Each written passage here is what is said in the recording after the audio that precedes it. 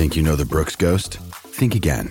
Introducing the all-new, better-than-ever Ghost 16. Now with nitrogen-infused cushioning for lightweight, supreme softness that feels good every step, every street, every single day. So go ahead, take your daily joyride in the all-new nitrogen-infused Ghost 16. It'll turn your everyday miles into everyday endorphins. Let's run there. Head to brooksrunning.com to learn more. The more you get better at change, the more you experience pivots, the more comfortable you become with it. What's next? This is a question we're all having to ask and answer more frequently. I'm Jenny Blake, your host of the Pivot Podcast and author of Pivot, The Only Move That Matters Is Your Next One. For show notes from this episode, visit pivotmethod.com/podcast.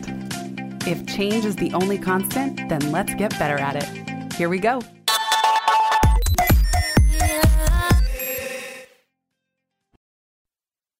Hello, Pivoters. You are in for a treat today. My guest is Ryan Devlin. Ryan is a social entrepreneur, a rock climbing enthusiast, and an actor known for roles on shows like Brothers and Sisters, Veronica Mars, Cougar Town, Jane the Virgin, and Grey's Anatomy. Maybe you've seen one or two of them. He hosts the Struggle Climbing podcast, where climbers share their struggles and breakthroughs in nutrition, training, tactics, and the mental game. And he's a co-founder of This Saves Lives, a company dedicated to feeding children and helping them thrive. It is once in a rare blue moon that I say yes to an inbound kind of request or saying, hey, do you want to have my friend Ryan on the show? In this case, when I saw that Ryan had founded This Saves Lives, which is formerly This Bar Saves Lives, my test, whether I should have Ryan on the show or not, was that I ordered his bars, and I can say they are delicious. And as soon as I bit into the first one, I replied to Emily, who reached out, and I said, yes, let's schedule this interview. So with that, Ryan, welcome to the show. I'm so happy we passed the taste test. Thank you. I'm really thrilled to be here, Jenny. Yeah, taste in every sense of the word, you know? It's like, I knew you had your acting cred, but I thought, I don't know if we should have the interview. Like, what if the bars are terrible? You know? They're really good. I started eating them for dessert. That's the most important thing is, especially, I'm sure we'll dive into all of this, but, you can have a great idea for a social impact business that's got a great mission. Ours is saving lives. So it's hard to beat saving lives. But, at the end of the day, if it doesn't taste good, people aren't going to want to buy it again and again. And so how do you serve your mission if you don't get people buying it again and again? So we knew the bars had to taste good first and foremost. And I'm really happy to hear that you like them. Thank you for supporting and purchasing them. Right. This is not even a paid ad. I just had to authentically share that the bars are delicious. I love what you said. You said it on a different interview that I was listening to, that you co-founded it with, there's 4 of you. Mm-hmm. Some are A-list celebs. And you were like, with all the access in Hollywood in the world, that's still not going to create a successful company if after people buy a box and try it, they don't want to buy it again. I thought that was such an interesting point because people always think that getting a celebrity to endorse something is going to be the way and the holy grail. Right. And, I can't even take credit for even that kind of realization. I essentially stole that from Paul Newman, who was a huge inspiration when we started This Saves Lives. As you said, it was originally This Bar Saves Lives and has since become This Saves Lives because we've expanded beyond bars. And for listeners who don't know about it, I can give a little 20-second here, which is it's a give back food company. So we sell really delicious bars, but also now we have granola and oatmeal and crispy treats. And for every product sold, we give life-saving nutrition to children in need around the world through various nonprofit partners.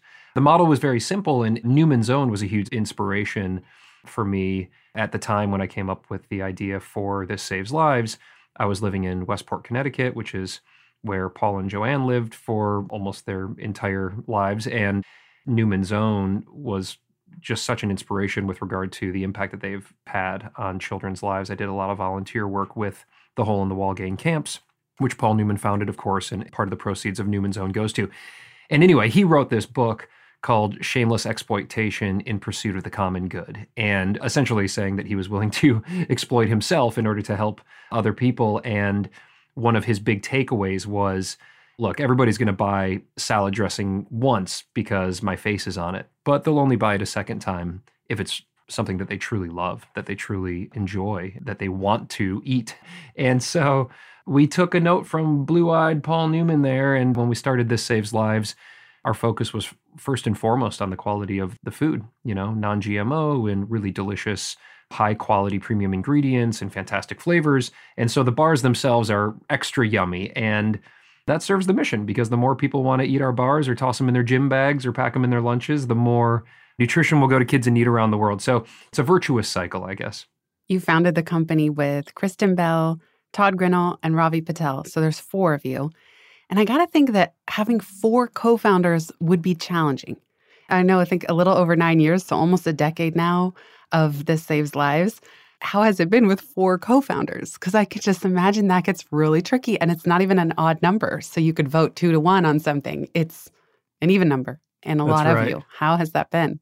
Sometimes quite literally, as well as metaphorically, too many cooks in the kitchen. When in the early days when we were coming up with recipes, actually in Kristen's kitchen, sometimes we would align and be like, yes, dark chocolate and peanut butter, that is a home run. And it is a home run, fortunately. It's our number 1 seller. But sometimes there isn't an alignment where maybe 2 of us really want to do a matcha bar and 2 are like, no, matcha's gross. And then sometimes kind of more metaphorically with regard to just how did we want to build the company? What was the direction? What's the voice, the tone? What are our giving partners? All of the things that go into starting a business. I've always found for me that I prefer to have at least one other person to work with in those early days of startup life. Aside from kind of this podcast now that I'm doing, but even still, I worked with friends, and Emily, you mentioned at the beginning there, who's a podcast coach. It's always been easier for me to have people to push and pull and question assumptions and bring fresh perspectives. And just kind of in those long, wacky hours where everybody's punch drunk, there's that camaraderie.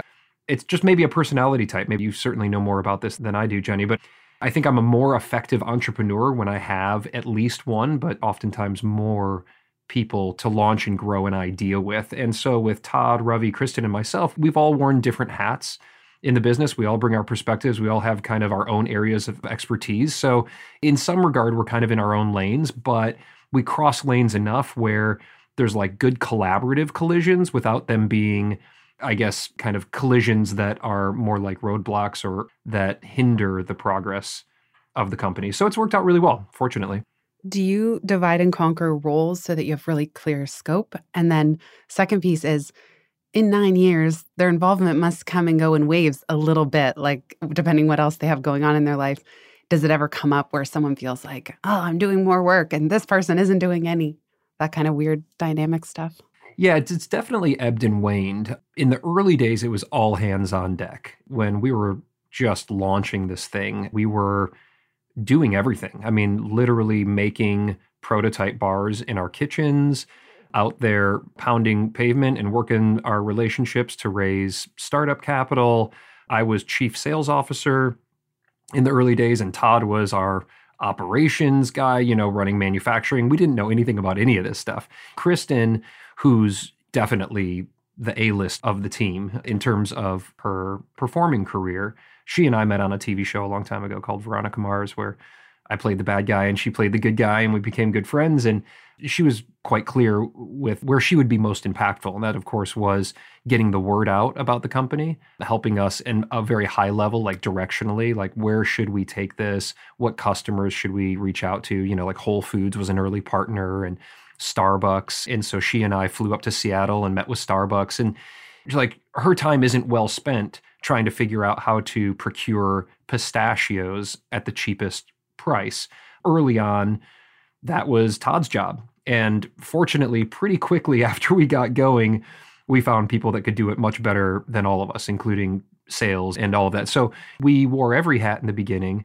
But then after we proved the concept and the company launched and we gained some traction in the market, we were fortunately able to bring on people who were far more qualified and specialized in those various roles so that we could then be more impactful with our time as founders and visionaries and working high-level relationships and trying to create unique opportunities that only we could do. So Starbucks, I mentioned, Google was an early partner, Whole Foods. These were accounts that we could go after through kind of our unique connections and our positions within Hollywood and that kind of thing. Whereas others that were educated and experienced with regards to manufacturing and fulfillment and promotional planning and that kind of thing, we were able to hire them because we were starting to make money as a business. And that's kind of, to bring us current. Now we sit on the board. We're very involved, again, directionally with the vision of the company, new products, new collaborations and partnerships, where our mission is going to take us with regards to our fighting severe malnutrition. And we're less in the weeds now. Although I kind of dip down into the weeds every once in a while because it's hard for me to fully extricate myself from it. And does that mean that there's a CEO in place? Someone's running the company that isn't the four of you? Indeed, yeah. Yeah. Our CEO, Jensen Thome, is just fantastic, very experienced, really knows operations well. And I ran the company as CEO for a couple of years. So I stepped away from acting for 2 years almost entirely and was hired by the company and ran it as CEO. And my background was in business. I studied business at Michigan State and have always been entrepreneurial. And so I think that I did a good job as CEO, but I think I didn't do a great job. There were definitely things that I excelled at, and that was the sales side and opening up new accounts, Whole Foods, Target, Starbucks, Google, and some of the big kind of corporate campuses that we're on. But I wasn't particularly effective, I don't think, in building the right team, in handling operations in the right way, focusing on margins. I did the sexy stuff really well, and I think I did maybe the not so sexy stuff not as well. So unfortunately, we got to the point where then we essentially outgrew me as CEO. I was happy to bring in somebody else and happy to reclaim some of my personal life as I was working pretty insane hours during that time. And now, I sit on the board. We sit on the board. We help where we're going to be most impactful, and we stay the heck out of the way where appropriate. You mentioned that you've always been entrepreneurial, and I wanted to ask you about that. So it's interesting hearing you studied business at Michigan State, and then at some point got the bug for acting. From the friends I have who are actors, it just seems excruciatingly difficult to pursue as a career choice because you're going on all these auditions. You can barely hold down a job in order to go to audition at the drop of a hat. You're getting rejected constantly if you hear any feedback at all. And so I just think it's wild when people have such a bug, such a dream, such a commitment to go through that as part of their career path. I wonder if you could just tell us a little bit about that, like having this business major, but then somehow getting out to Hollywood, somehow landing these roles. And then it's also fun seeing how you've evolved since, where you're now much more in the driver's seat with This Saves Lives, with your podcast, your creative pursuits, where you're the boss again. I've always not only enjoyed being the boss, but it's almost the only thing I can tolerate. I've had a really hard time just kind of working and reporting. And like early on at my restaurant jobs, when I was out in LA trying to make it as an actor, I was always bringing ideas to the general manager, being like, I think we could do this better. Why don't we do this for Valentine's Day? And some people will take that. I think good open-minded leaders will take input from wherever it comes from. But oftentimes people didn't want to hear my crazy ideas. And so, that goes back to me in second grade, starting my own sticker company and selling stickers to kids in class and then getting in trouble from the teachers that I was running a business out of the school. And, I've just always had this kind of mindset that I could get out there and do it on my own. And fortunately, the support and the belief to do that from my parents first and foremost, but then other people in my life as I grew up and moved out to Hollywood and that, I think it's important for people to be told that they can. You can kind of beat your own path and chart your own course. And it's not going to always work. And so I think acting has prepared me well for entrepreneurship because you do get a lot of doors slammed in your face as an actor, but also as an entrepreneur. And you can develop some really good tools in either of those scenarios that cross over. And so for acting, I had always acted, always loved it. I did productions all through elementary school, middle school, high school. Into college, did drama productions and in the Filmmakers Club. I've always had like a really practical side as well. And I've loved business. So I put my focus and my studies in business, and I put my kind of passions and my hobbies into filmmaking, writing, and the performing arts. And some people aren't wired that way. I think people who really love performing, people who are really into the arts, oftentimes kind of go pot committed and just say like, this is my life, I'm going all in. I've always had this chimera of, I don't know, practicality and like artistic, I don't know, ambition, I guess, that almost one might think are in conflict, but I found a harmony somehow in that. And so when I graduated school, I turned down a really good job offer and said, no, I want to give it a shot out in Hollywood. And so I gave myself a couple years and like packed up my car and drove out and got a bartending job. And it's kind of like the old trope. That's how I felt moving to New York. It's like, so I packed my things, packed a suitcase, got to New York, was like, I'll give myself 6 months to make it. So I love it. You went the other direction. Wasn't this after like you had established yourself pretty well? I worked with Google. That's true. It wasn't my first thing out of school. Okay, you're okay, fine. But it's still a leap. I don't mean to. No, yours is really wild. Like, especially being from the Midwest and just saying, I'm going to drive out to Hollywood and see what happens. Did you know anyone? Did you have any connections in Hollywood? Fortunately, my sister who, was also from Michigan, she studied film at University of Michigan and was living out in LA working for a production company. And she was on the producing and writing side of things. And so fortunately, I had her there. I also had done my internship with a restaurant company out in LA the year prior. So I had made some friends there and established. So it wasn't completely foreign. And it was also like, to be perfectly candid, a very privileged decision to be able to make. I had earned money during my school years tending bar and socked it away. My parents gave me a little bit of money. My mom gave me her old car. It was a risk that I was able to take.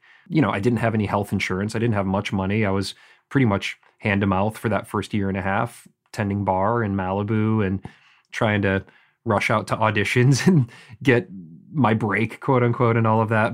But those are some of my fondest memories, because that's when you're just running on the dream and there's no expectation. It's just the dream every day that's fueling you. And a lot of people go out to LA and just get sucked into acting classes and surf culture and then restaurant at night. And then they lose a decade and they say, oh, it didn't work. And for me, I was singularly laser focused on figuring out a way to make it work. And then fortunately it did. I ended up getting some gigs. I got representation, got a manager and an agent, and started getting some small acting gigs and some hosting gigs. And that started to build to the point where I could quit the restaurant. And I have made a career as an actor for 10 years and then started writing and producing. And, the snowball built, which was very cool. And I'm really grateful for that. And it's always been something that I was interested in, but never something that I had to do. Whereas I have friends who are like, I will be an actor, whether it's in a community theater or a church basement theater or on the biggest show on television. And for me, I've always enjoyed acting. It's a great way to have fun and to make money, but it's never been the thing that I absolutely must do. I've always my wife jokes, like she says, every 3 years I start something new. And that's pretty true. If I look back on my timeline over the last 20 years, it's about every 3 years I kind of get an itch to do something new. And somebody will discover that trait in DNA at some point in time. But whatever that trait is, I've got it. It's that same one making you unemployable. I have it too. Exactly. Yeah, that's what I call high net growth in the book Pivot, where that's right. We are going to hit pivot points more frequently than other people. And I used to beat myself up about it and think there was something wrong because I kept getting bored every few years. And I thought I was crazy. I just thought I was destined to be miserable in my career until I gave myself permission that, well, what if that's just my cadence? I get bored every few years, I'm not saying it's always a good thing. That. We'll be right back just after this.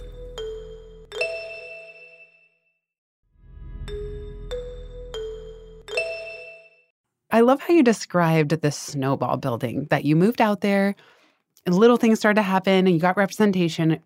Was it always more or less a consistent snowball, or was there a, quote, big break moment that even entrepreneurs are always having the magical thinking that we'll get called up to Oprah's couch or some big moment?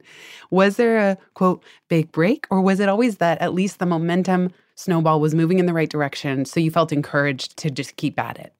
Yeah, I think it was more the latter. And even sometimes a slowing of the rolling or, little hills that came where the snowball kind of went backwards a little bit, but then pushed through. I have friends who got big breaks where almost overnight they were now being recognized out in public and their lives changed financially as well as personally. That wasn't my course, or hasn't been, at least to this point in Hollywood. It was much more of a little wins, little breaks, mini breaks kind of leading up to, in aggregate, looking back, like, oh, that's a big break. Like, to make a living as an actor for over a decade, to have that be my primary income driver and to have lived a pretty good life as a result of it. Some years have been really big years, and some years have been like almost $0 years. But again, to kind of average that out, I think it's more a big break kind of in the long lens than anything else. But I think maybe the biggest break, if you will, was just getting representation and then starting to go out on auditions, because I knew that if I could just get in the room, I would start landing work. I have been acting my whole life up to that point. I was incredibly dedicated. I think I have a natural talent for it, but then I worked really hard to hone that talent. But the hardest thing, for me at least, and I think for many in Hollywood, is to just get in the room. And there's so many people who are incredibly talented who don't get in the room. There's a lot of luck that goes into it. There's some mechanics that people can work through, whether it's personal connections or taking these different courses that'll maybe give you an opportunity to get in the room. But really, the only way to actually get these auditions and get in front of casting directors is to have a bona fide manager and agent. And I was tending bar, and kind of that like classic Hollywood story where I was just like yucking it up at the bar, and a woman who was sitting there with some friends was a manager and still is my manager, and like took a shot on me. And so I started getting auditions. And if you don't book something pretty quickly, you're going to lose your luster, like you only have a short amount of time to prove that you can do what you think you can do. And fortunately, it wasn't my first audition or my first even handful of auditions, but in that first few months, I started booking small jobs. And I think that gave her confidence then to keep fighting for me. And then, the snowball just kind of built subtly from there. I did like little guest stars and little co-stars and started hosting, and then got bigger roles. And then I was in demand. And then there was kind of like a competition to get me on different shows. And that's when you could kind of feel a momentum shift, was when like the incoming calls start coming. And that's always a nice place to be. But, that went away too, and then came back, and then went away, and then came back. And so you can't get too comfortable in Hollywood. Seriously, it feels so ephemeral sometimes. I mean, even in business. But I love how you describe that. Like, you really just captured the phases where you're hustling, you're taking the small stuff, you're saying yes to a lot, and then all of a sudden something tips and you're the one in demand. You're the one having to say no. And that is always a very fortunate phase to be in. You mentioned some of your friends getting big breaks overnight. And a lot of people say, like, celebrities are just people, of course. On some level, we know this. And yet, if you don't live in Hollywood, I think there's been all these books coming out recently about status. And just seeing even younger generations saying, I want to be an influencer when I grow up. And it just seems like such a tricky thing, kind of chasing fame and recognition. And you had a front row seat to it, at least for the decade that you were out there. And I'm just wondering, did you have to grapple with that for yourself, of wanting certain things or accolades or levels of success, and then having to remind yourself what it's really all for or what it's all about? It's such a fascinating topic. And so many people, I think, fantasize about experiencing that kind of intoxicating celebrity aspect of whatever it may be. It could be you're a teacher, you're an entrepreneur, you're a musician, but just fantasizing about that award speech that you're giving, or people kind of recognizing you. And I did experience it, and still sometimes do, even now living in Kentucky and choosing kind of my own path and playing by my own rules a little bit more now. I still get recognized every once in a while. For me, fortunately, I got it enough where it was a great boost to the ego, but not so much that it changed who I was, or at least I don't think so. I was very much a witness to friends who experienced it on a much higher level than I ever have. And I think what celebrity does is it can't help but have a real effect on the person. And the question isn't, will they lose themselves? But it's just, how much will they lose themselves and for how long? And then ultimately, how fully do they return to who they are? And a lot of that depends on the people that they have around them. So people who like completely blow up, they become stars, and then they like implode, where they've kind of drunk their own Kool-Aid and completely changed as a human being.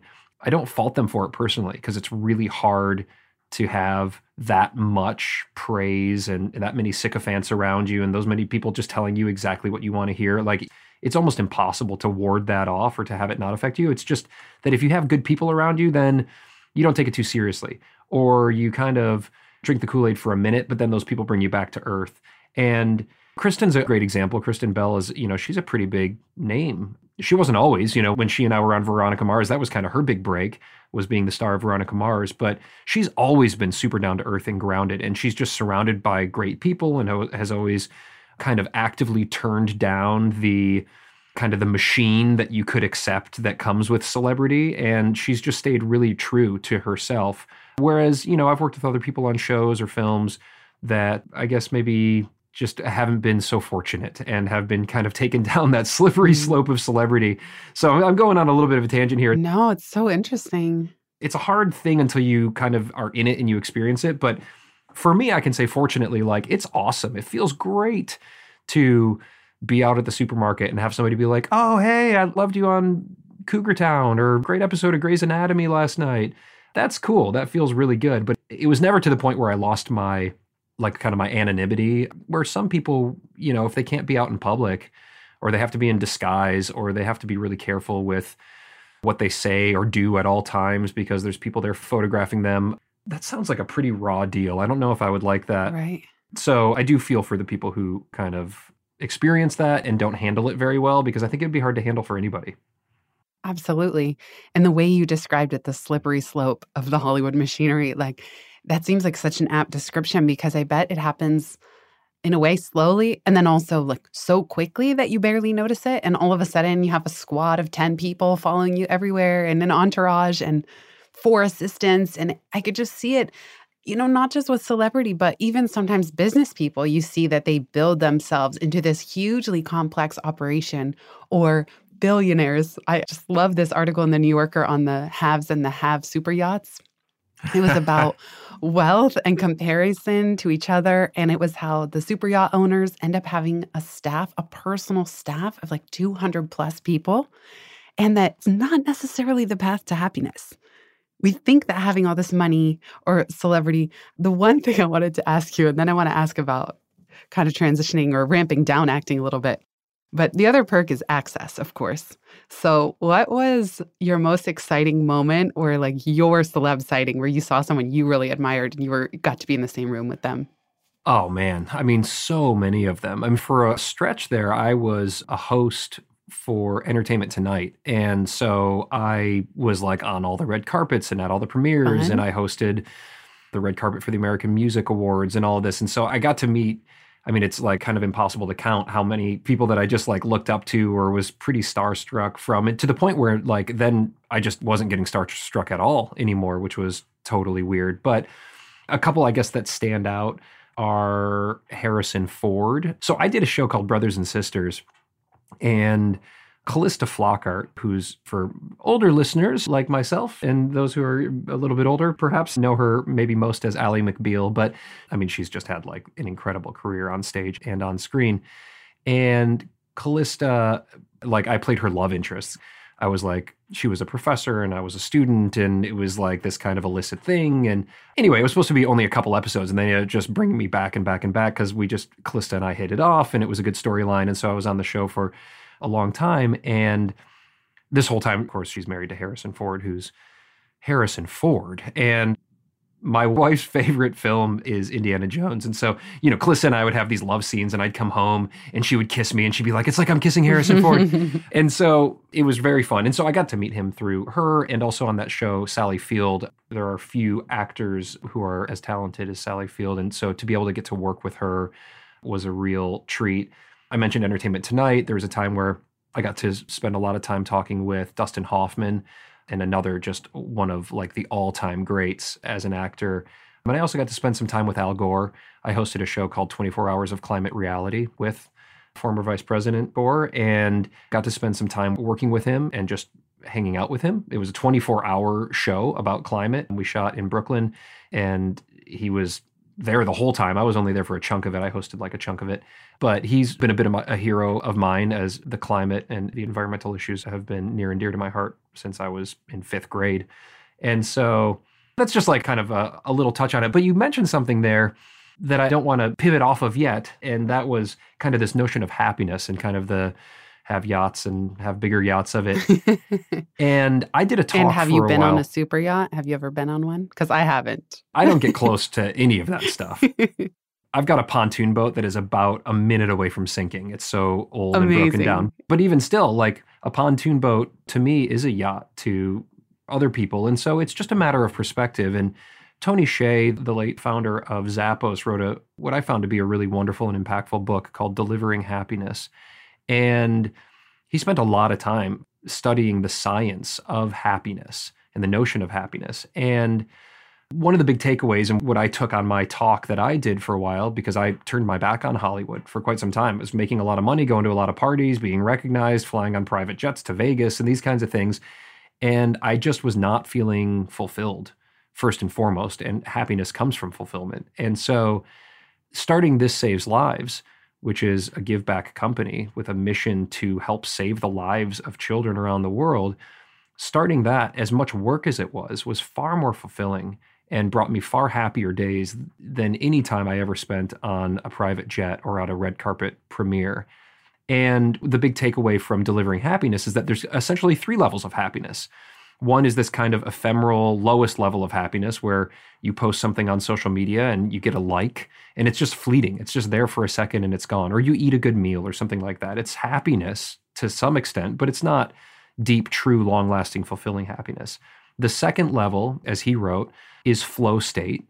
And I think for those of us who experience that through sports or music or writing or anything that's kind of creative, a hobby, where you just kind of lose time because you are in your element. That is real happiness. That's a happiness that we chase. I chase it as a rock climber. But it's not long lasting. It's not deep. It might happen for a few minutes or an hour. And then you come out of it and you gain some happiness by trying to figure out how you can get it again. For me, it's the next rock climb, maybe. But then the highest level of happiness, as he writes, is true deep fulfillment. And that's being a part of something bigger than yourself. That's maybe, for me, starting This Saves Lives. For other people, it might be family. It might be a career that they're deeply, deeply passionate about. It might be a church group or something like that, like a faith thing.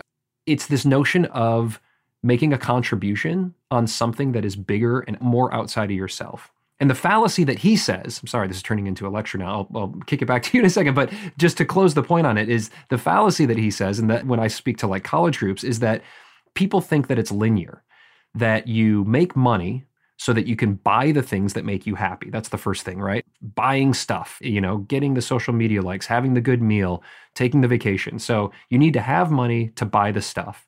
And once you have the money to buy the stuff, you can do things that bring you more flow state happiness because you can take that vacation or you can do your hobbies.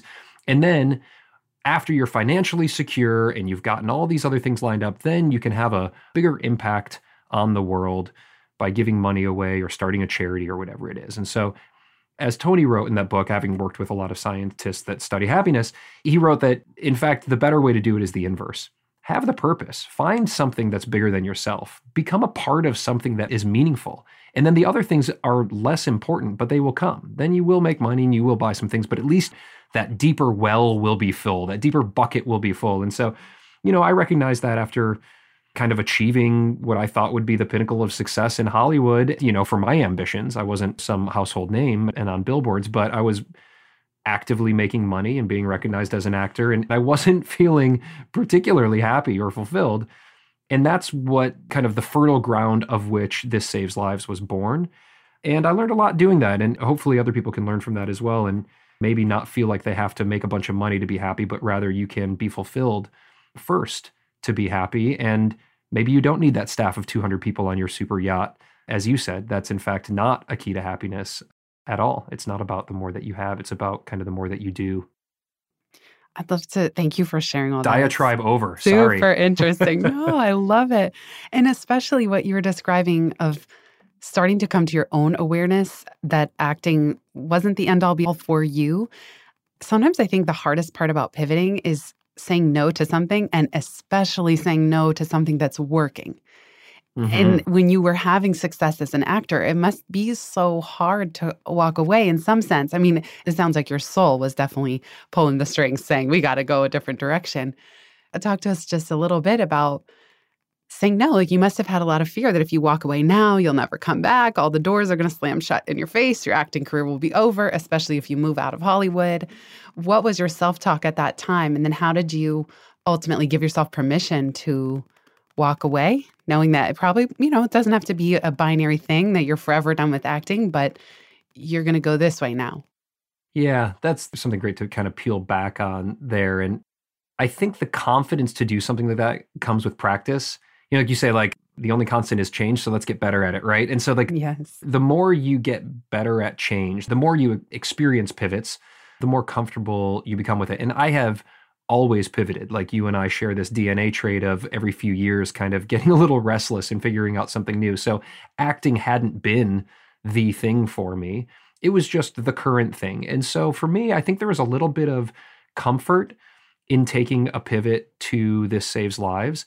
And also, I think, like, a little bit of cockiness maybe, where I was just like, well, I probably did the hardest thing one can do, which is make it in Hollywood. I'll make it as an entrepreneur with This Saves Lives, and then I'll make it with the next thing. And so there wasn't a fear in the moment. Now, being 43 with a family and kind of not having the benefit of that young cockiness, now I think to myself often, oh God, did I make the right choice? Like, what if I had just stayed acting? Could I be far more financially secure? Like, what if this next business I start doesn't work out and I've invested my own money in it and now we're broke? Like, I guess I'm far less cavalier now than I was as a 23-year-old who really didn't have much to lose, to be perfectly honest. So I'm grateful that I've pivoted enough times where I do feel confident that I can make it work. Or if it doesn't work, I can pivot quickly to a new thing that will work. So I went from acting to entrepreneur startup life with This Saves Lives, running it as the CEO. Then I went back to acting. Then we moved to Kentucky, and I didn't know what the heck I was going to do. I was like kind of aimless. And so I started like taking a real interest in my 3-year-old's educational experience.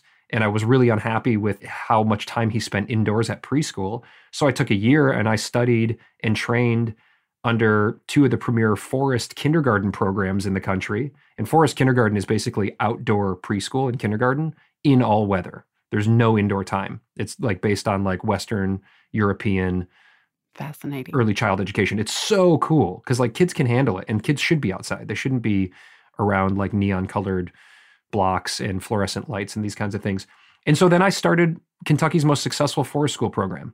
We've got 100 kids in the program, and I took a few years and became the director. It's a nonprofit forest school program called Thrive Forest School in Louisville, Kentucky.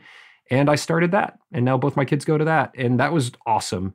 But then I stepped away from that and then started this rock climbing podcast. And so like, I'm still working on my pivots, I guess, Jenny. And every time I do one, it's a little scary and a little crazy. But I think just exercising that muscle, kind of exposure therapy in a sense has helped. And it sounds like I can relate so much to being a builder, taking something from what Peter Thiel wrote a book called 0 to 1. That's right. That it sounds like you see problems and you like to take it from 0 to 1. And then once it's at a 1, you're not necessarily the person that wants to take it from a 1 to a 2 or 3 or 4 and so on.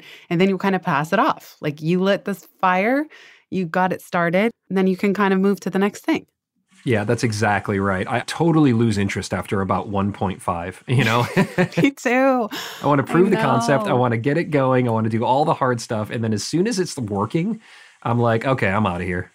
I know. It's me too. And I have to resist the urge sometimes. Sometimes it's hard to know, do I wait this out or do I shut it down? And like, will I get through a phase where it feels like I'm just maintaining? And for me, sometimes that maintaining energy, I need to shift it. And even with this podcast, and I want to hear about yours because I heard that joyful spark in your voice when you talked about it.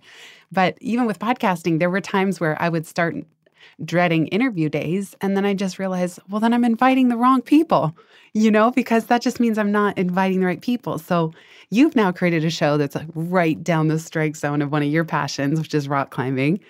How is it being on this side of the mic again? It sounds like you have experience from doing Entertainment Tonight, but how has it been for you getting to interview people in the rock climbing community and trying this new format?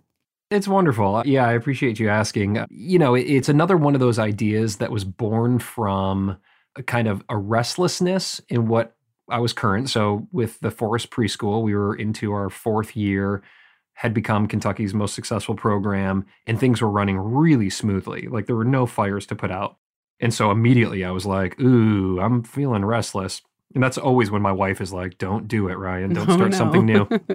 And like, I can't help it. It's just like, again, it's the DNA trait. But this time I went straight towards kind of a niche passion. And so for me, like my release is rock climbing. I think the rock climbing community is incredibly special. It's empowering. It tackles fears. There's accomplishment. There's focus training, flow state, all the things. It's nature, which is from the environment to starting a Forest Preschool to rock climbing. Like my heart is in nature. And so it wasn't a move to try to make money. Shocker, a rock climbing podcast is not a 7-figure opportunity, at least not yet. I'm shocked. But it was a move to give something back to the community and to talk to some of my heroes. So maybe you'll get free gear. You never know. Yeah, I've gotten some free gear. I mean, again, it's like the joke that I have with my climbing buddies is like that quote unquote free gear has cost me like $10,000 in terms of my time. That's so true. That's so true. But I have conversations with people who I'm really inspired by. And these are accessible humans. Like even the biggest rock climbers in the world are not really household names, except for maybe Alex Honnold, who was the subject of Free Solo, which won an Academy Award. And he does some pretty impressive stuff. And he was a guest on season 1. We talked a lot about fear of falling and fear of failure. And that's what I like about the podcast is I get to talk with these people who are accessible, who are real, and are not like megastar basketball players and, that kind of live behind these gated neighborhoods and that kind of thing. They're just real people that share their passion and share their fears. And for me, I'm more starstruck in those conversations than I ever was talking to Will Smith or Mariah Carey or these people that I've interviewed over the years, some of the biggest celebrities in the world, like talking to Lynn Hill.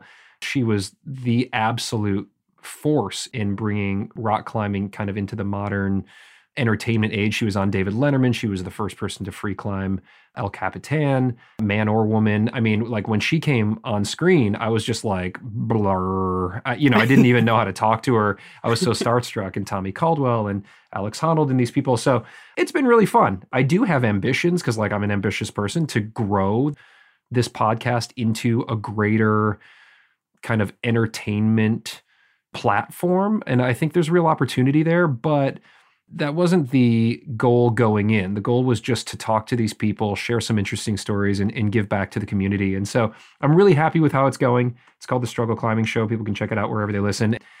And even if you're not a climber, we cover things like goal setting and fears and failures, and rock climbing kind of brings all these things to the surface as you're trying not to fall off of a cliff. It's a really cool landscape to talk about like human emotion and accomplishment and failure.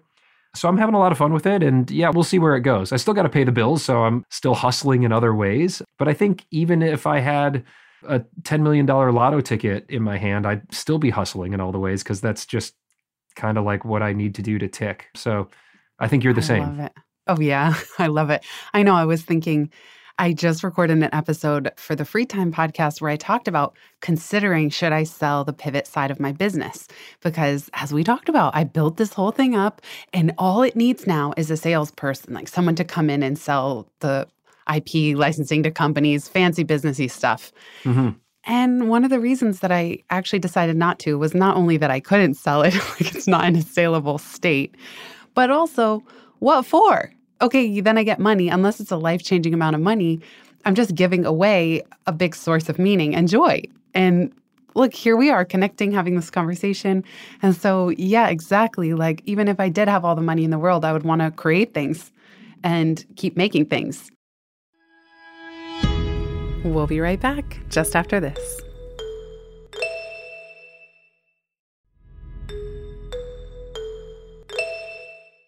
I want to ask you, it's funny, you read my mind because I do have a question for you about rock climbing as a metaphor for life.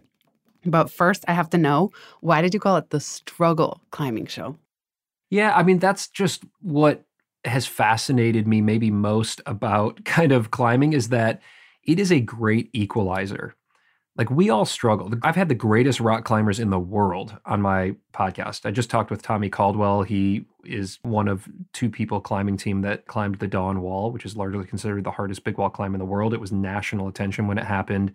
And there's a great movie that came out. And Kevin Jorgensen, his partner on that project, was on the first season as well. And Lynn Hill, I mentioned, and Alex Honnold, and there's many, many others, that kind of the biggest names. And they're all struggling to achieve. It's just at a higher level than I'm trying to achieve, but we can relate to that. It's a very scalable feeling.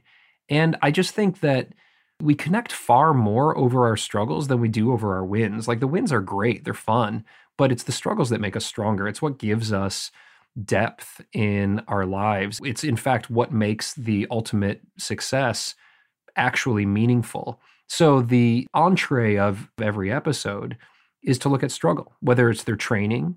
You know, my question is, where have you struggled in your training?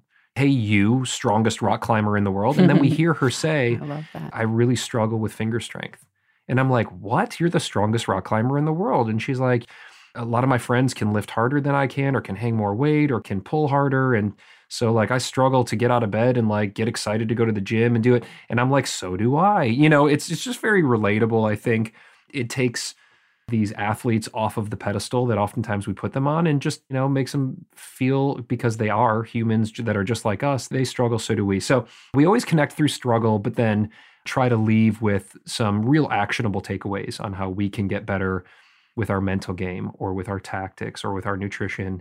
And that's just kind of always fascinating, I guess, maybe because as an entrepreneur, we're constantly struggling. So there's just something, it's like being in the trenches or something like that. You just build deeper relationships when you go through struggle together. I love that. And like you said, that's actually what gives people encouragement is that, well, if even Ryan Devlin struggles with this, or if even Alex Honnold has fear or has things he's struggling with currently in his training and he keeps going, it is so encouraging for people.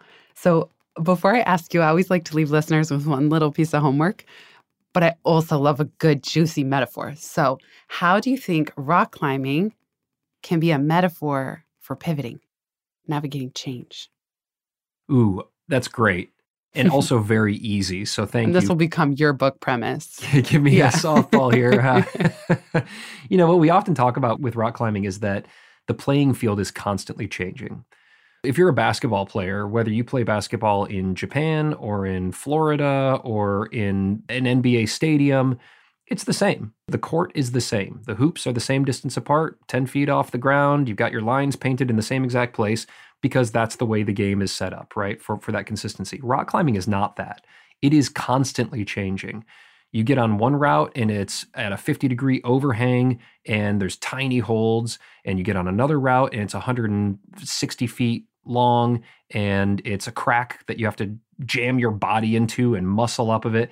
And so you're constantly pivoting your mindset and your tactics in rock climbing to adapt to that shifting landscape. And even when you think something is set in stone, literal, actual stone, it changes.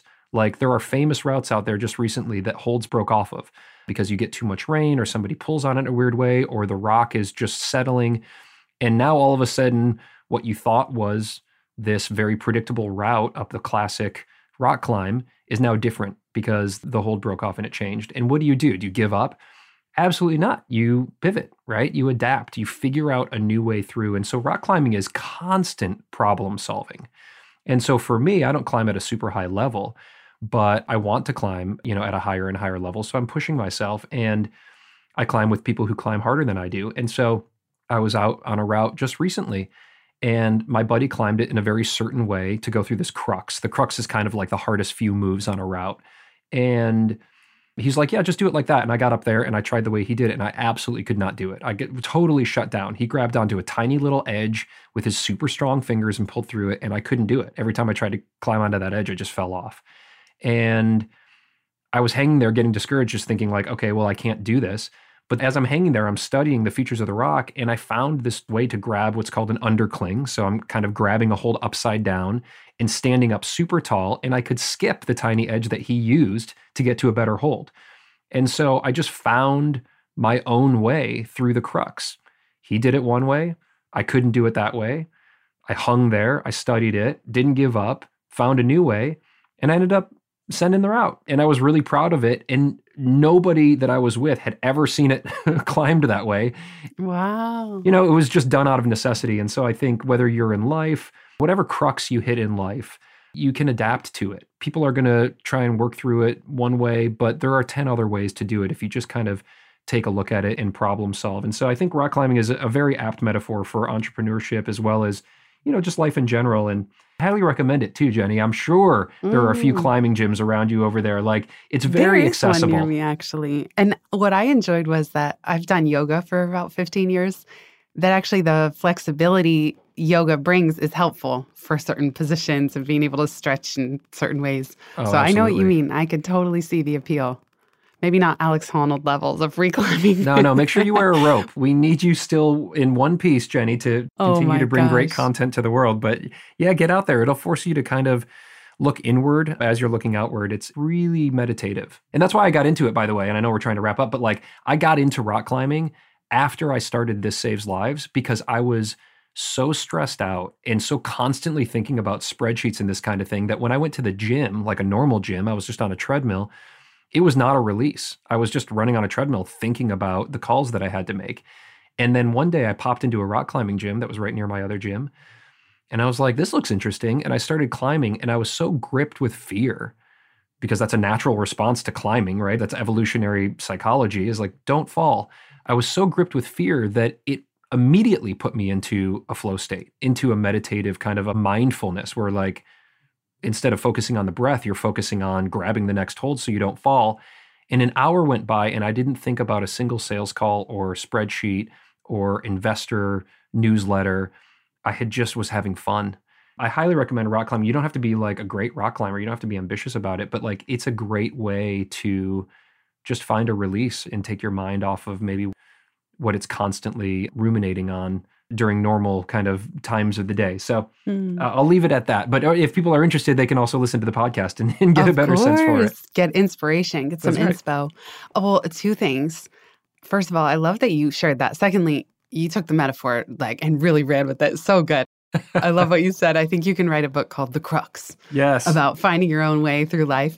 But also, you mentioned flow, and Mihaly Csikszentmihalyi describes the 2 levers that create flow are just enough challenge and just enough skill to meet that challenge. So the story you described where you were stuck and your friend did it a certain way that you didn't have the skill to do it the way he did, oh my gosh, it's so rewarding when you find your own way, you get through the challenge. Like, that's the ultimate flow state and problem solving. And the other thing that came to mind when you were saying that is it's verbatim practically what Mark Zuckerberg told Joe Rogan, which is the reason he stopped running was his brain didn't shut off. So he started jujitsu, which my husband is an avid BJJer, like obsessed. It's all we talk about in the house. Oh, that's great. But because jujitsu is so present, because in a way it's also mimicking life and death because you're choking people, and submitting them every day on the mats. And it's very humbling.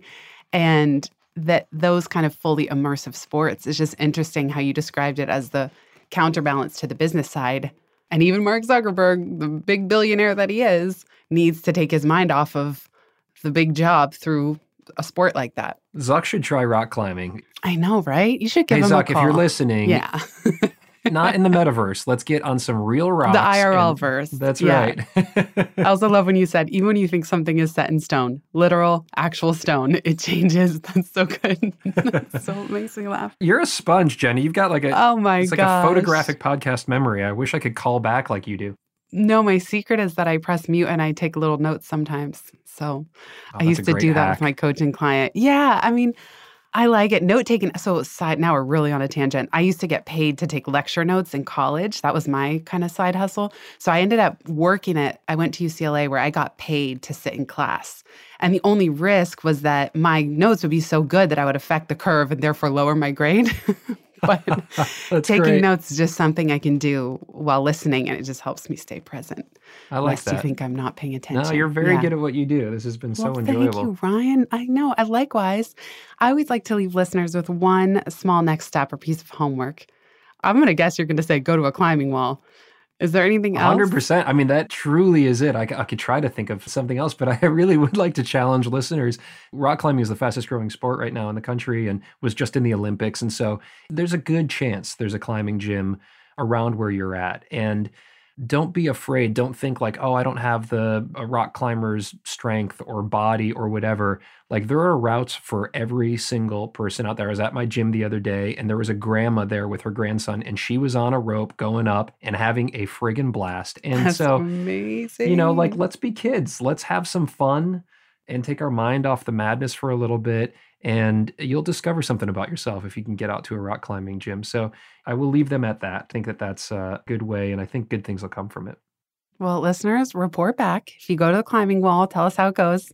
You can always email hello@pivotmethod.com or, of course, subscribe to Ryan's podcast, The Struggle Climbing Show. Check out and order yourself some bars. This Saves Lives. What's the URL? Is it thisSavesLives.com or this bar? It's thisSavesLives.com. Okay. On social media, like on Instagram, we're at this bar. But, if you just search it, it'll come up. We're also at like Whole Foods and Kroger, and we're at kind of a million stores, but you can also just buy them online. And and thanks. I appreciate anybody if you snack, which I think a lot of us are snackers. I appreciate you checking it out because I think it's good products, but we're also helping to save kids' lives around the world. So that's a hack right there. Talk about being efficient, helping kids around the world while you're having a snack. So and thank you, Jenny, for your support with that. Well, likewise, I'm so happy we connected. And we said before we hit record, I heard you on another show saying you always get cast as the bad guy, which is just the ultimate irony because you have the warmest, kindest personality and are doing such good in the world. So I just really appreciate getting to know you better. Thank you for sharing all that you did with us today. That was very nice of you to say. Yeah, and thank you. I'm really excited to continue to listen, and you're very insightful with what you're sharing here. So thanks for what you're doing for the community as well. Thank you, Ryan. That makes my day. Listeners, thank you for being here. You made it to the end of the podcast, and we'll see you next time. Thanks, everybody.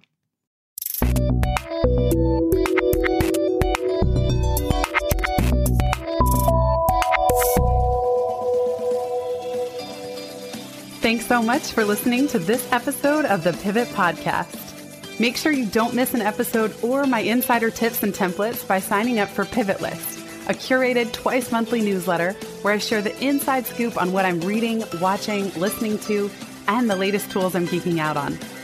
Sign up at pivotmethod.com/pivotlist. Get show notes from this episode at pivotmethod.com/podcast and connect with me on Twitter at Jenny_Blake. Remember, build first, then your courage will follow. Hasn't it always?